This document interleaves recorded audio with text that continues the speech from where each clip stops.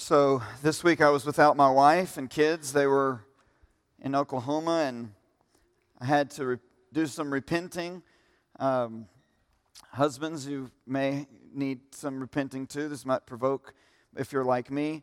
I can't tell you how many times my wife tries to help me, and my thought is, good grief, I got this. Leave me alone. And I cannot tell you how many things went wrong this week that she would have helped with. The worst one was parking a 1-ton truck on an incline. And I'm sure if she had been with me, she would have maybe mentioned it wasn't the best place to park, or did I for sure put the emergency brake down. When I came out of the gas station, I thought someone had stolen my truck, but no, it was just rolling towards 59 in the big Denny's Gateway loop of Carthage 59 gas station. And I hadn't run that fast in years. I was able to catch it and put the brake on. And anyway, it was exciting. So welcome back, Mandy. Thanks. It's going to be a less exciting week in some ways, but not in all ways.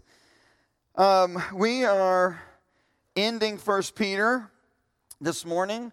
We'll end on the word amen at the end of verse 11. Now, it has verses 12 and 13 and 14, but you may remember that when Scott LaGraff started the series on 1 Peter, he took the first few verses in the beginning and the last few verses at the end of the book, and so we're not going to go over those again, primarily because in verse 13 or 14 it mentions greeting each other with a holy kiss, and I just don't know what to do with that.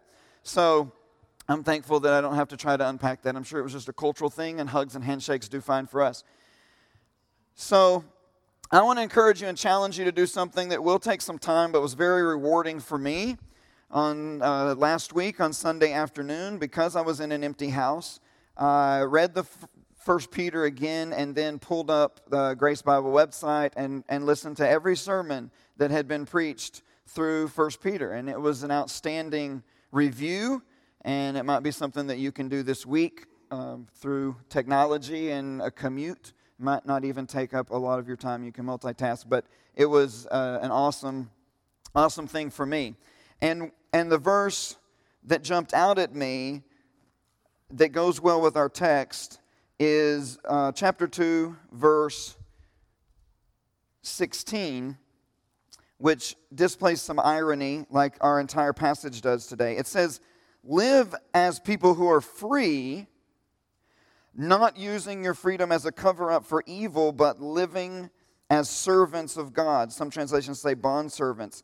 And the irony that's there, that the way we're going to live free is to live as bondservants, is the irony of our entire passage in chapter 5. So be on the lookout for that.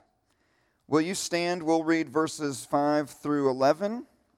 I'll pray and ask for God's help, and then we will try to cover 7 provisions that He makes for our freedom.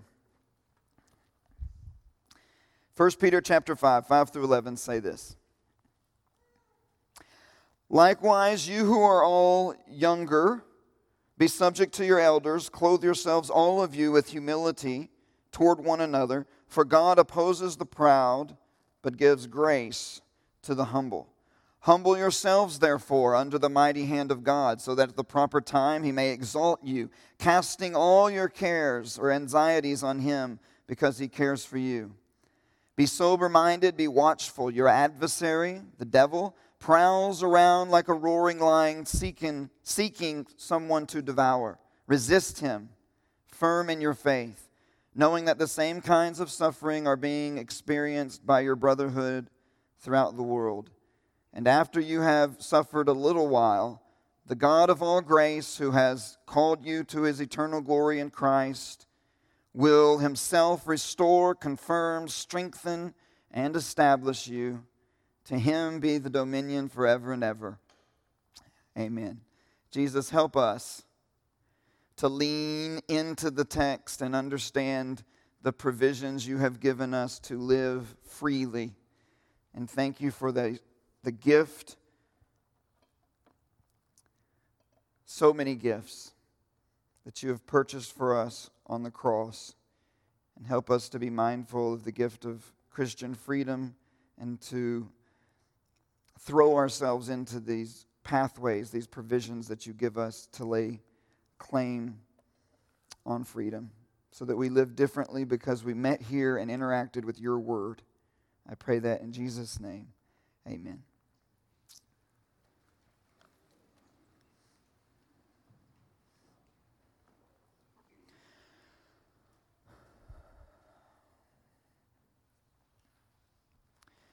I think each verse, 5 through 11, gives us a provision for gaining more Christian freedom. The first verse that we're looking at, verse 5, shows us that a provision for freedom is to be subject to one another. This is coming off the heels of being subject to elders that we talked about last week. And it gives me a solution, thankfully, to the problem I had a few weeks ago with the passage that said that slaves should be submissive to their masters, not only the good ones, but also the ones that were bad. And I thought, how can you be a good slave owner? I don't know if you remember that problem I had. I tried to sort it out. This week, I thought, in the amazing grace of God, He is calling slaves to freedom. Because I thought, why isn't that the command? Remember, the command should either be slave owners, let your slaves go, or slaves run away, escape. Some of you remember that.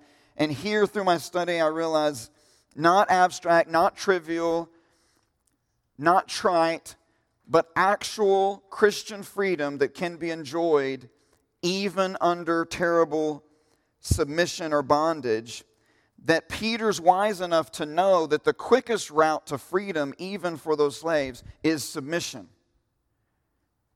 And that thinking that we should always get everything we want is this terrible bondage that we often live in. So, if it works for someone in the bondage of slavery, certainly the advice works for everyone, not everyone that's better off, right? Which would be all of us. So being subject to others grants us freedom.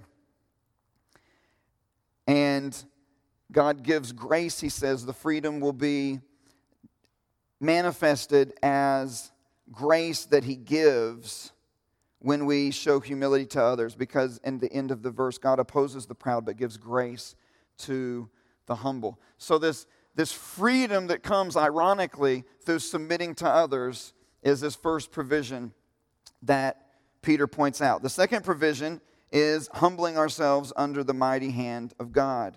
Gives us freedom. Verse 6. Humble yourselves, therefore, under the mighty hand of God, so that at the proper time He may exalt you. Do you see the pattern?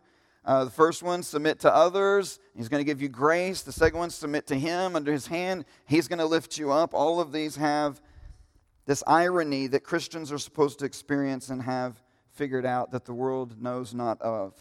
So humbling ourselves under the mighty hand of God grants us freedom. The expression of freedom in this verse is exaltation, that we're going to be lifted up. In the Greek, this is interesting, it doesn't necessarily, not best translated, humble yourself.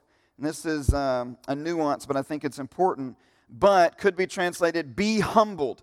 The idea isn't that if the hand of God is on the other, over there, once I get on these stairs, I'll be under His hand. The idea isn't that I'm over here, I'm not under the hand of God, but I'm going to humble myself and then get under the mighty hand of God. That is not what the passage is expressing.